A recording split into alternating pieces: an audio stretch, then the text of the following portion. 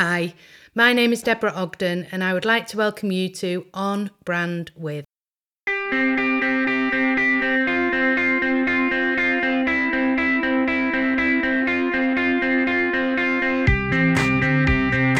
Through this podcast, I want to bring you into my world of personal brand and impact, and hopefully bring it to life through the experiences of me and my guests.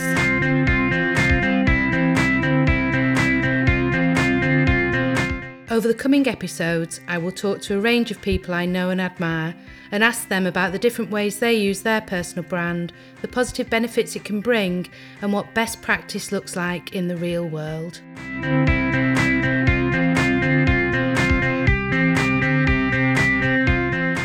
So today's conversation, we're going to do things a little bit differently because I had a chat with Lynn, my lovely guest today, a few weeks ago, and she'd listened to the Paul Dodd podcast, and she made a comment that she was interested in some of the things we'd talked about personal branding, how it's not superficial, that it's very much about being authentic. Now, I've known Lynn for, gosh, how long? Five, 6 years. Yeah. And she is definitely one of my trusted circle. If I'm ever challenged, I go to Lynn. If I ever need any insight, I go to Lynn. If I'm ever struggling, I go to Lynn. Gosh. If I want to celebrate something and say, guess what? I go to Lynn. And she's an absolute superstar. But I was a little taken aback that in all our conversations, it hadn't come across that the way I feel about personal branding really is from the inside out rather than the tactics that people often think about. So when we were thinking about who to talk to next, I was really keen to talk to Lynn. And Lynn is actually going to be a guest down the line because she is now a published author. We will talk about that in a few minutes. But I thought it would be good to really explore what personal branding is to me and how I help my clients. And I thought, actually, there'd be no one better to have that conversation with than you, Lynn. Oh, brilliant. And so we're going to turn the tables a little bit today, and Lynn's actually going to ask me some questions. Actually, it'll be more of a conversation, but ask me some conversations about the way I work. So I'm going to let you tell everybody about your background, Lynn, because you've got this fabulous background in coaching and leadership and sales. So. Oh, gosh. I'm so blushing. Thank you, Deborah. Well, one of the best times in my life was meeting Deborah. Oh. And that was when I was very first starting out in the coaching world. And I came from a sales background, so I was working for a massive brand, actually, a big red brand. And I'd as an account director, and I'd decided to change course through that career and to become a coach. So I met Deborah through a mutual friend of ours, Paul Craig. That's right. Thanks to Paul. And we just hit it off immediately. And Deborah was always a kind of person I was attracted to because of your upbeat nature and someone I really aspire to be like, because I'll be really honest, personal branding to me was something that I was a little bit shy of. Mm-hmm. I think, although I've had an extrovert job and, done some big extrovert things, inside, I'm quite a shy person. So I'm always trying to make sure I'm wearing the right things and saying the right things and being with the right people, I guess. But when I met Deborah, it was really, it was just fascinating to meet someone who was real, but also had a fantastic brand, if you like, or a fantastic presence.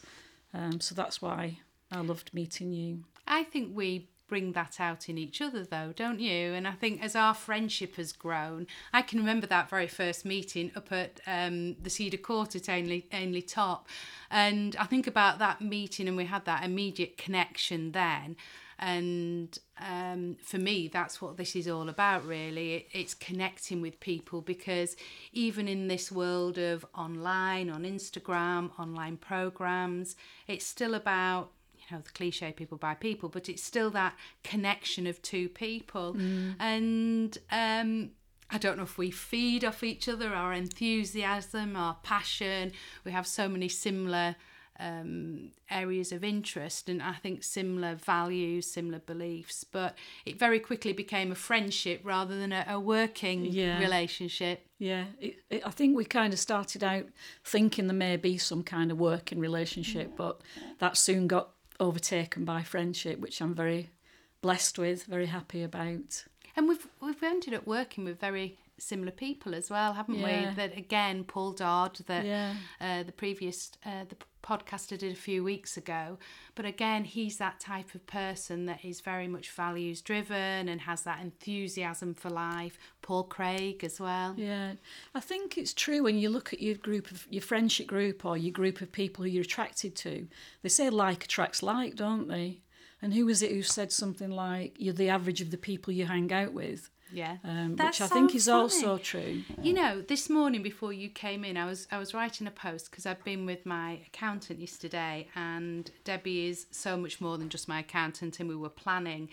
And I was thinking about that very quote, and I couldn't remember who said it. And I was looking, and I saw that Richard Branson had said, "Surround yourself with people who bring out the best in you," and that's a little bit what we're talking about here. Yeah. But the personal branding side of things, when we first met, it was something that I really shied away from, that whole idea of it, because working at that time, I'd just come from a global brand. Mm-hmm. And for me, branding was all about image. It was about how you present yourself. The company I worked at even had brand police, if you like, inside. So, to the point where there was a brand manual, and if you were writing an email, certain fonts and certain styles, and so it wasn't particularly descriptive. But working for a huge brand, it was still you felt like it was very important that you fit in, and you want to fit in, don't you? To be honest, wherever you work in. So when you and I met, and I knew you as a brand consultant, I'll be honest, at first I thought, this is about what you wear. It's about, do you get your nails done, and your hair's got to be a certain way, and you've got to present yourself. And as someone who's happy in pyjamas and Ugg slippers, to me that was a bit of a bit of a disconnect. I suppose, yeah. Yeah, but knowing the work you did, and as I got to know you over the years, I realised that it was more than that. Obviously, it's a lot deeper than that. And talking about some of the shared coaching experiences we've had, I realised it was much, much deeper than that. But the thing that really sparked it big time for me was listening to you and Paul Dodd speaking, and listening to this thing about authenticity and values and the inner you, and how that is about personal brand, how that shines through. A massive penny dropped at that point, because I thought, I get it now. Yeah, this it's isn't that about trust, isn't it? Yeah. And people talk about authenticity, and they talk about values, and they're hard to see in everyday life, aren't they? They're hard to, everyone goes, oh, I'm very authentic, or I'm, I work off my values and principles, but how does it actually show up in everyday life? And I think the work you do really helps people to shine from inside out rather than from outside out, if that makes sense. Yeah, because we can tell when people aren't being authentic, can't we? And sometimes people will say to me, well, I don't know what my values are. I don't know what my authentic self is, and what that looks like. And often people want to skip that bit of the work as well, because I've just got I'm just working with a new client at the moment, and he's out in the Far East, and he is keen to get onto what I would call the tactics. So it's very much about looking at a marketing plan, and how do I get my name out there, and what platforms should I be talking on, and what content should I be sharing. And I said, but before we do that, that's the tactics, that's how we get it out there. So when I talk about my 3 C's of clarity, communicate, capitalise, that's the capitalising. But before you can do any of that, you have to have that brand message. And, again, it sounds very corporate-y all of a sudden, but it's just about how do you want people to experience you. And I suppose if there's one line that sums it up, it's how do you want people to talk about you? How do you want people to describe you? And what is it about you that makes you special? And that can only come from inside, if that's going to be the true person that you are. So that's I'm really interested in how you get people to step back, because I think one of our shared books that we both love is Simon Sinek, Start With Why. And over the work that I've been doing, I've realised that the purpose and the why of somebody is so important. And as children, we say why all the time. We ask why all the time, don't we? And children are so authentic, aren't they? They don't Absolutely. have the corporate mask on, the corporate suit. They are so themselves until they start to get conforming and being influenced by certain other groups, etc.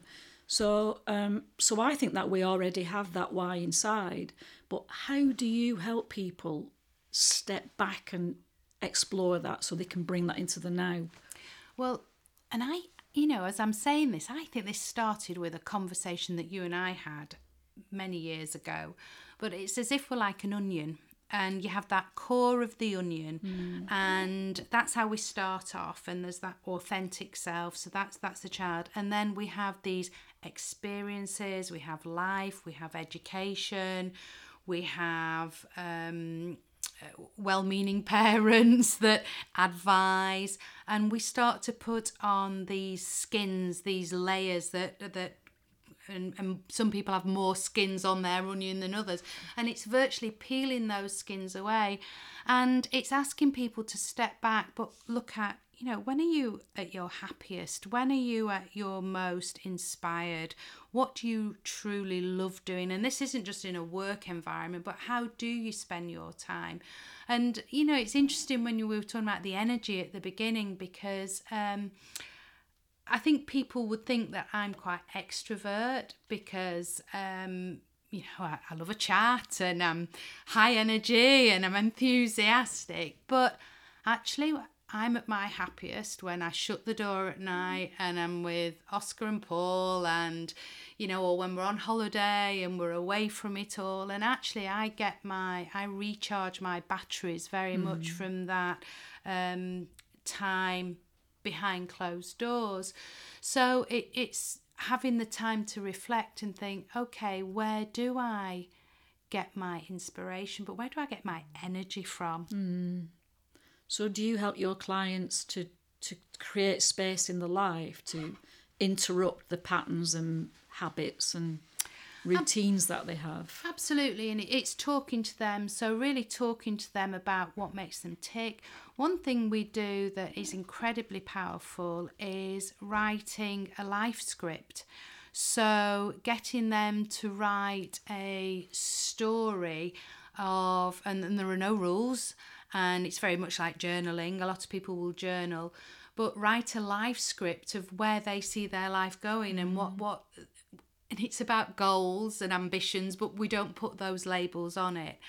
And that can be incredibly powerful. Had a wonderful client who came back to me and said, you know what, Deborah, I've been driving myself along a path for one outcome, and actually when I've come to write down all my dreams, and isn't it funny how you put a word like dream rather than goal, when I follow the path of my dreams, then that doesn't feature. So why am I getting myself so embroiled, so stressed sometimes, the anxiety, when actually the reality of what my why is, what I really want, is something very different. So there are lots of different tools, different people, everybody's different, so different people have different triggers that I'm able to unpick things in different ways. So when somebody has a breakthrough thought or a moment on one of your programs or in a conversation with you, how do you help them to make the physical change or make brave steps or for that thing to stick so they don't revert back to type, if you like, or back to the pattern they used to? Yeah. Well, I always say, because I think part of that personal brand and that myth around fake it till you make it, and yes, there is a little bit of that, but this superficial, Instagram has meant that we have, I mean, we've just laughed, haven't we? I said, oh, move that kettle out of shot while you're doing the video, because we want everything to look perfect and look nice, or I do. Maybe that says a lot about me. And, but actually, this isn't about that facade. This is about that inner person shining through. And so it's not about changing people. It's about finding that, I believe everybody has huge potential in them, and not everybody can see that. So it's finding what that is and bringing it out. And therefore, it's taking nudges, small steps, because if you say to somebody, okay, we're going to take you so far out of your comfort zone, then they're going to come running back, and you know, we both know this from coaching, don't we, that they'll just retreat. So really tiny steps. And actually the difference between okay and reaching potential actually is usually a very small amount of change in behaviours. And so just by awareness, a lot of time just by having awareness, I think that changes a lot of people's behaviours. But it's the long-term, what's the word I'm looking for, the long-term, not accountability, but the long-term continuity of those behaviours, because any brand, isn't it, you know, you've got to be consistent over time. So it's about owning those changes. And that's where the fake it till you make it sometimes falls down. It's funny you mention it shining through. I interviewed John Stanworth, a mutual friend of ours recently. Well, who you put me in touch with, thank you. Yes, Stanny. And we were interviewing him for a book we've got coming out in the next few months. And it was about choosing to be a coach, and, you know, what advice would he give to someone who's setting out to be a coach. And it was really fascinating when he said, you've got to be really clear on why you're going into this. And is this in sport particularly? Anything, any coaching. Right, okay. And it could be any job if you think about it, but be really clear why you're doing it. Because he said, if you're not, that will shine through. If you're doing it for money, or you're doing it for status, or you're doing it for, you know, some other reward, then that will probably shine through. But if you're doing it for a purpose that you really feel strongly about inside, then that shines through in everything you do. And I guess that's what you're saying about a personal brand. If it's coming from totally within, then that's going to shine through and be consistent in your behaviours then, isn't it? Yeah.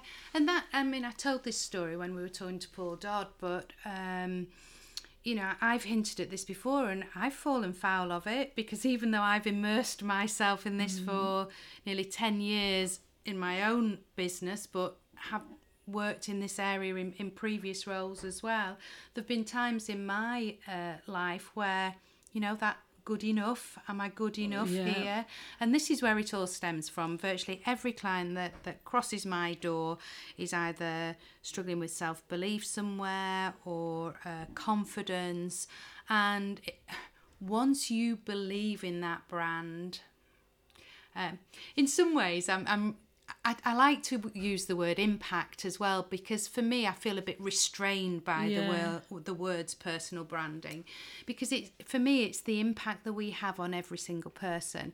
And I often say to people, if there's somebody else in the room, you can't not make an impact on them. So it's the type of impact you're making, and actually how you behave, how you show up, your energy, your communication, either verbal, non-verbal, all the things that sit with impersonal branding in my book are actually impacting on other people.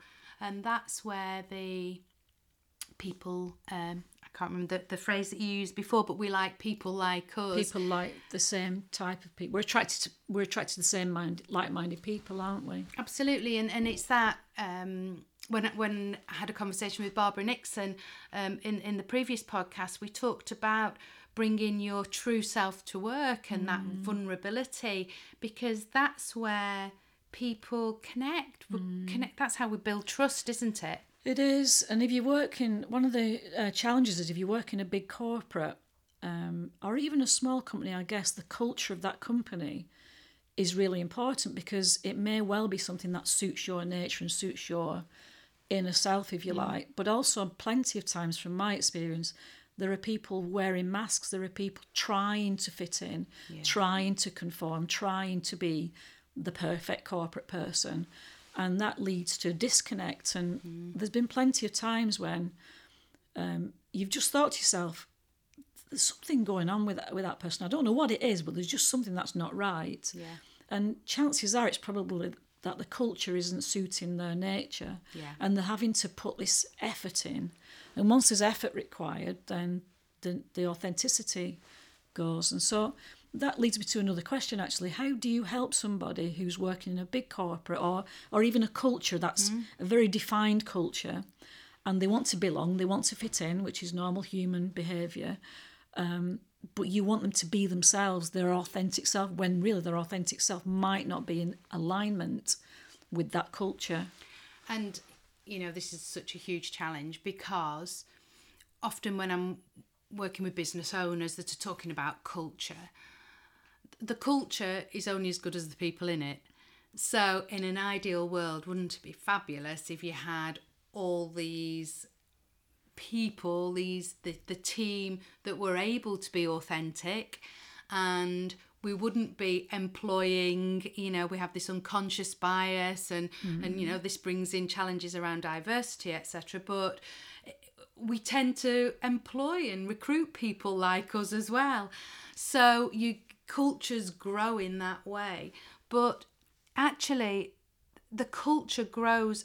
I think people have this, and I know you've done so much work around culture, but the culture is about how people behave within a business, and that often comes from the top as well.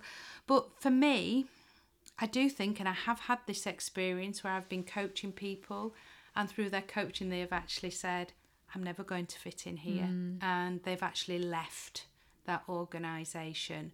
So that's a tricky conversation sometimes. I think that's such an important thing, though, if you can get someone to actually examine it, because most of the time people are going along totally unconscious of this fact. So they might have personal habits, maybe not being healthy or self-medicating with chocolate or whatever, wine, whatever it is. And so they might be unconscious, but I think inviting someone to examine these questions and bring it to the surface and then make a choice is probably far healthier than leaving that thing just underground and unsaid, if you like. And often it's a little bit like being in a bad relationship, and people feel that they are doing something wrong because they're not fitting this culture. And actually, once you can explain that this is about values and that trigger, so people will often say to me, but how do I know what my values are? And I have an exercise about going through values, and I have them all written on little, what my mum used to call flashcards when I was learning my spellings. And you have to throw your values away. You have to throw cards away. So people get really twitchy about throwing away, I don't know, enthusiasm or reputation or whatever it may be, because we all assume that our values are the same as everybody else's. And I try and get them to narrow it down to 10, but really narrow it down to 5. And those are the core values that like are what you would take a bullet for. Absolutely. Exactly. And so one of mine is respect. And I know that when I see somebody not being respectful, or then my heckles are up straight away. And it's that feeling of your heart races that little bit more. And it's a physical manifestation, isn't it, within your body when your values are crossed. So, but because we're immersed in a coaching world, you forget that actually a lot of people don't have that understanding of what values are, and therefore just by having a conversation and identifying when people have had these experiences, all of a sudden you can pick up a trail of, oh, that's happened quite a few times. And when I worked for that organisation where I was micromanaged, then I felt really uncomfortable. But when I got a new manager who allowed me that little bit more freedom, and you start to through experience be able to pick out a thread and help people see that. The other thing I talk to clients though about is, for me, and this is something that I think you introduced me to, about that came from Jonathan Field and his Good Life project, about the cups and the buckets, and you have to have that balance. So I've had other clients who are working in perhaps a very well paid profession that they've spent a lot of time studying for, but actually what we've done is managed to reduce their working week down to 4 out of 5 days, but on that 5th day they fill their culture bucket, their creativity bucket, and by flipping it a little bit so that the day job becomes a way of facilitating that more creative lifestyle outside work, and can't even say it, enabling that, then all of a sudden the day job becomes a little bit more manageable.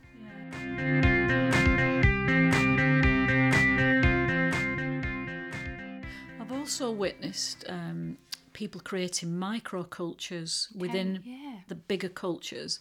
And in fact, the best leaders I've worked for have done exactly that. So they kind of protect you from the wider culture. Okay. So when you're working within their microculture that they've chosen and decided to create, they still conform, they still answer to the bosses, and they still walk the talk and, do the meetings and etc. But in their team, they set their own culture. Wow. And I found that absolutely liberating to work for somebody strong leaders, because they recognise that the wider culture is a difficult one, it's tricky. Not everyone fits in, but they create their own mini culture or micro culture, and it's still challenging. There's still respect and values that you have to live by. But I find that fascinating and something that I think we could all look at, even if we're in businesses that we don't exactly think are perfect for us. So do you, in your experience then, I love that idea, does that become, because the outward, so just winding back a minute, I get incredibly frustrated. You'll work with a business and they say, oh yes, we've got our values, Deborah, they're all on the wall out in reception and we live by our values. But actually when you dig deeper, people, those values are just words and they don't understand how that translates into behaviours. But if you've got this micro culture there, people will be able to see what that looks like from behaviours. And my immediate response to that is, oh, I want to be part of that team. Yeah. And you would think that starts to have a knock-on of it. I don't know why I'm so visual, but I'm thinking of a beehive here, and you've got, the hive, and you've got the other bees coming over saying, oh, I want a bit of that. And is that what happens? Yeah, because the person who's creating the microculture becomes very successful because he or she attracts the best people. They have a reputation for, it's great to work for that guy, or it's great to work for that lady. And what they do is they clear the path for you to be the best possible version of yourself. So I'll give you a very small example of that. Again, for the book, I interviewed Nicky Burrell. He's a Paralympic sailor. Yes. He won a medal in Rio. And we were talking about his best coaching experiences, and he said Nicky himself wasn't particularly keen on preparing the boat and, doing all those making sure the masts were right and all the nitty-gritty hard work things. He loved sailing, that's where his talent lies. Yeah. Him and his sailing partner, Alexandra. But his coach sorted all that out. He just created this little microculture where everything that was required for that boat to be an Olympic gold or a bronze, whatever it was, champion was ready for Nicky and Alexandra to sail in. So he was allowed to go. So Nicky, all he had to concentrate on was sailing. Yeah. Sailing the seas. What he's good at. Doing what he's really good at. And my experience is that you can have that in businesses, you can have that in corporates where there may be some politics at a higher level. Even if it's only a small business, there'll be politics. And the great micro leader will protect you from that. Yes. The poor micro-managed style leader will be moaning about the bosses. They'll be telling you all the bad things that are going on. So I think it's really important and very possible. And it enables people to fulfill that potential.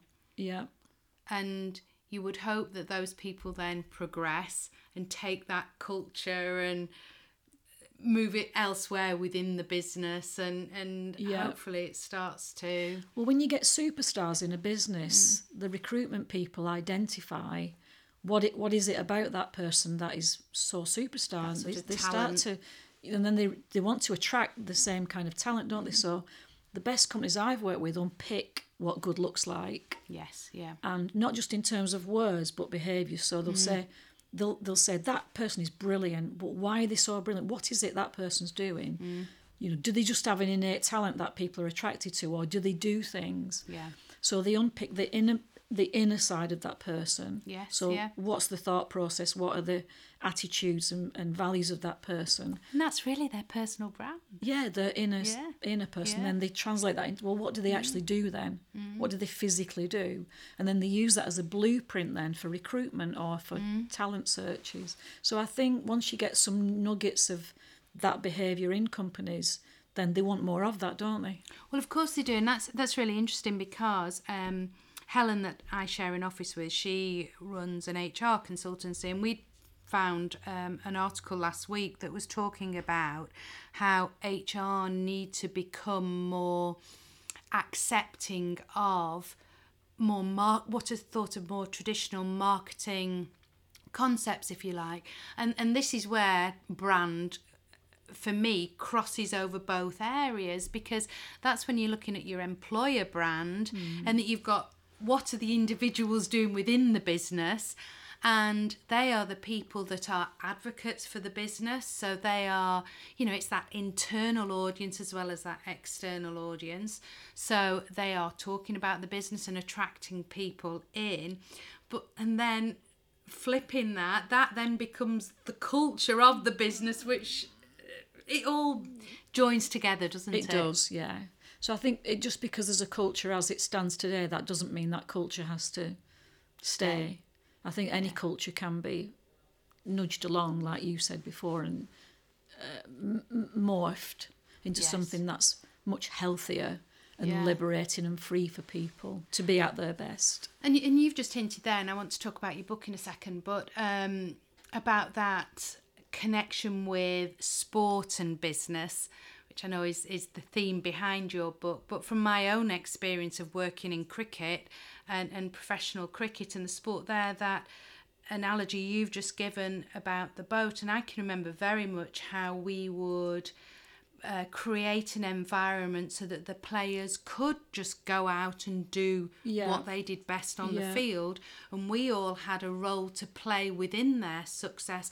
And I can remember it was when we were talking about investors in people, and I can remember one of the cooks, one of the chefs, saying, well, where do I fit in this, you know, this big vision of Lancashire County Cricket Club and Old Trafford? And they said, but those players can't perform unless they have the right nutrition.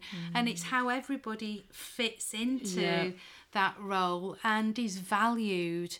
And the other thing that I picked up from that is different leaders. And, you know, I've made it clear my love of cricket and football, but particularly football with my beloved Huddersfield Town at the moment. You see different leaders come in, different team managers, and the way they manage the team, and how quickly that is very apparent just on the way players play on the field, the way teams play, the way they communicate, their body language, their non-verbal communication. And it's very tenuous, but you can feel it somehow. Yeah. I think it's so important that you have a purpose. It's that old that goes back to the Kennedy. why. Yeah, the old Kennedy thing at the cleaner. at NASA, isn't it? What's your job here? I'm putting a man on the moon. You know, I think everyone needs to feel that they're doing something that's meaningful, and I think the money aside, that's why people go to work, to do something. Yeah. And if you can help people tap into that and realise what that is and how they're supporting something much, much bigger than themselves, then that's exciting for people. That drives them. Yeah. And also, it's and again, this comes, I suppose, back to that life script I talked about. It's your own definition of success as well. What does success look like for you? What does, what are your drivers? What, for me, it has always been that flexibility. I wanted freedom. But for other people, it is about an empire or a lot of money or the freedom that money will give you. So it is what success looks like. So, on to your book. Gosh. So, is it May it's published? April. Yeah. And I've got it written down here to make sure I got the right title. So, Coaching Winning Sales Teams, Insights from the World of Sport and Business. Yeah. So, tell everybody who you've been working with as well, because you've got a great collaboration, haven't you? I never actually set out to write a book, but I think I'd kind of been saying to myself, just say yes if an opportunity comes along, getting a bit braver about things. So Tim Chapman was an ex-colleague of mine. We worked together. Tim was head of global sales capability in Vodafone, and I was running the UK side of things. But we've known each other for years, and like you and I, we just hit it off. So we kept in touch. Tim had left to set up his own consultancy, sales consultancy, and obviously I was doing leadership coaching predominantly and some sales coaching. So Tim just phoned me one day and said, "Do you fancy writing a book?" And without thinking, I just said, "Yeah, go on then." Then I said, "What is it about?" Which was a bit weird, considering I just said I was going to write a book with him. But I thought, well, that'd be a fun thing to do. So he said, "I want to write a sales coaching book," because he's now a lecturer at York University on international sales. Wow. So he said, "I've been trying to find a really good coaching book and I can't find one. There's not anything up to date out there. So I want to write a book on how to help managers and sales leaders, help them how to coach." So I said, "Yeah, that sounds good. That's right up my street. I'll go along with that." But being shy, I said, "You've got to be the front man. I'm just going to be like Elton John and Bernie Taupin. I'll be Bernie Taupin in the background helping you write some lyrics. But you're like the front man. Don't be putting me on. Rocket Man. Don't be putting me on podcasts and things." Which why I'm here today, I don't know. Here we are. Arm up your back. Exactly. There's coffee and cake afterwards. Yeah, that's good. So we had a meeting in a Starbucks and we thrashed some ideas around. And I'd just been listening to a TED Talk by Atul Gawande. Okay. And he's a surgeon. And he was talking about this idea that you're not the finished article, no matter what station you are in life or what station you are in your job. You're not the finished article, and that coaching it should be for everybody. So he himself had got a coach, another surgeon, and the surgeon had watched him operate, and the surgery went really well. But Atul was surprised that this guy had a massive list of things he could improve on. But the thing that really got me with this talk is Atul talked about Yale and Harvard, and he talked about them not having coaches until one year. I think it was, I've got the wrong way around here, but I think Yale got a coach and they started winning the series consistently. So then Harvard went on to get a coach, and that's how sporting coaching.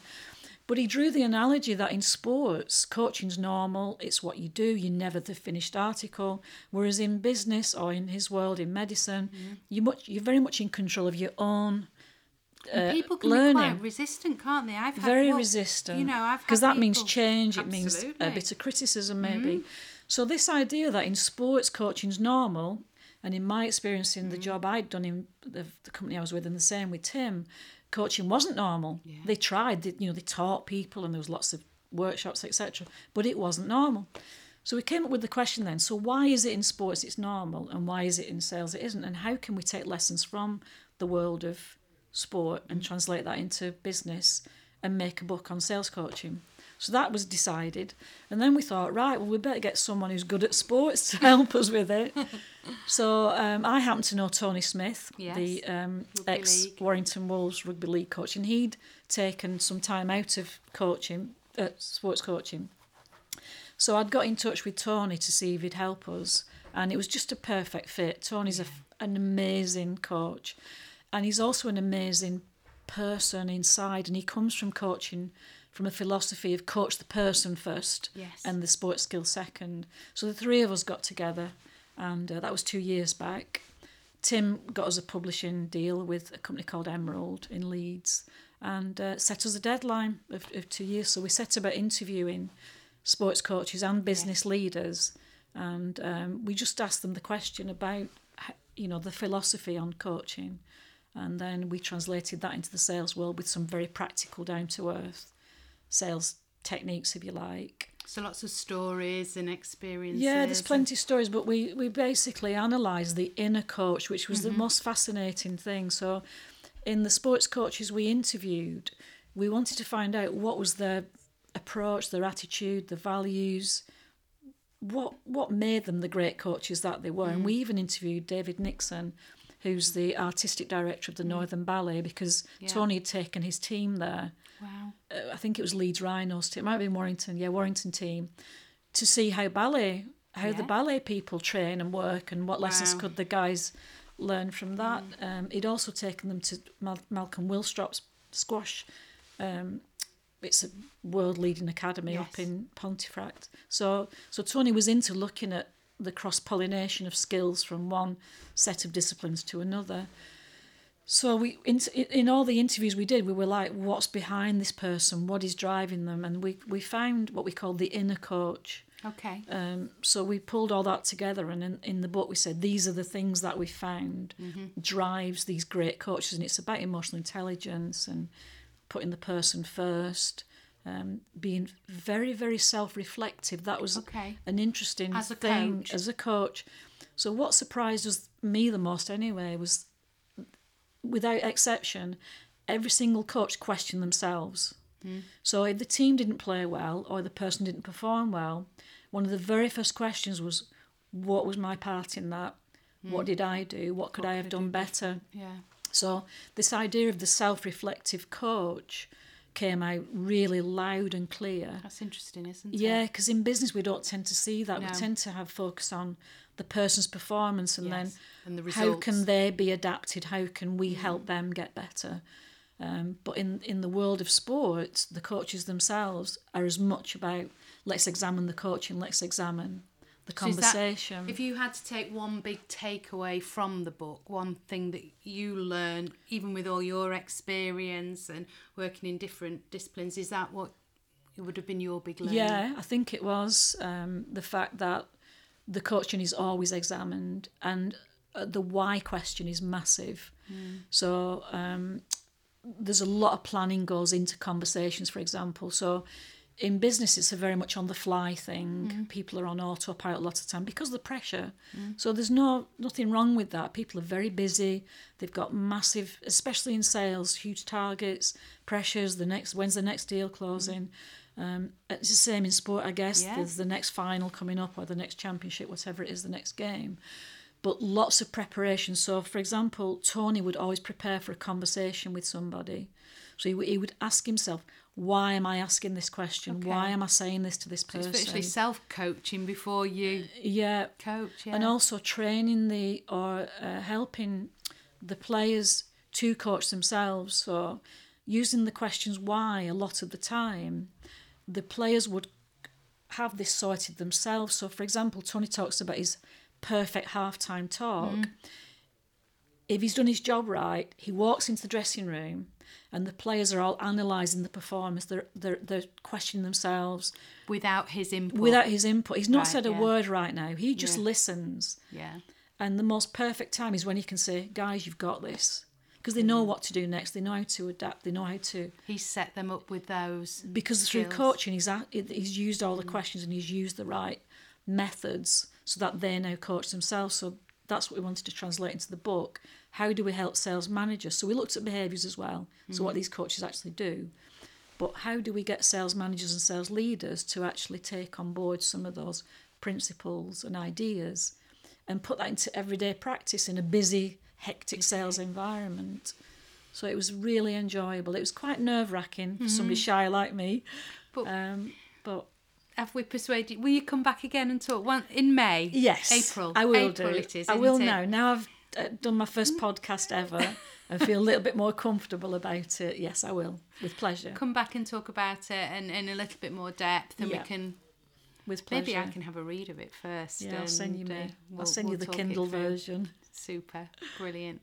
Oh, well, thank you, Lynn. Oh, it's been my pleasure. Absolute pleasure. Really enjoyed it, and I can't wait to learn so much from the book myself. Having spent time with sports coaches and coaching within business, I'm really looking forward to pulling those threads together and learning from it myself. So, well, we learned a lot from it. So always learning. It was a labour of love.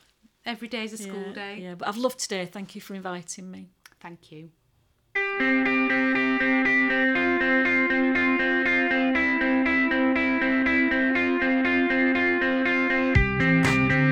I hope you've enjoyed today's conversation. I'd love you to join in the conversation as well, and the best way to do that is through social media. I can be found on Instagram and Twitter at @do_impact.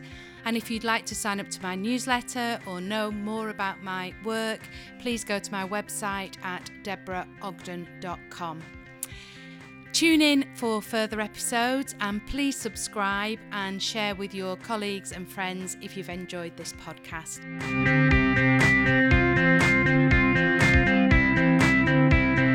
Thanks for listening to On Brand With.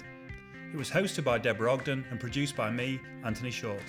This has been an A Short Stories production.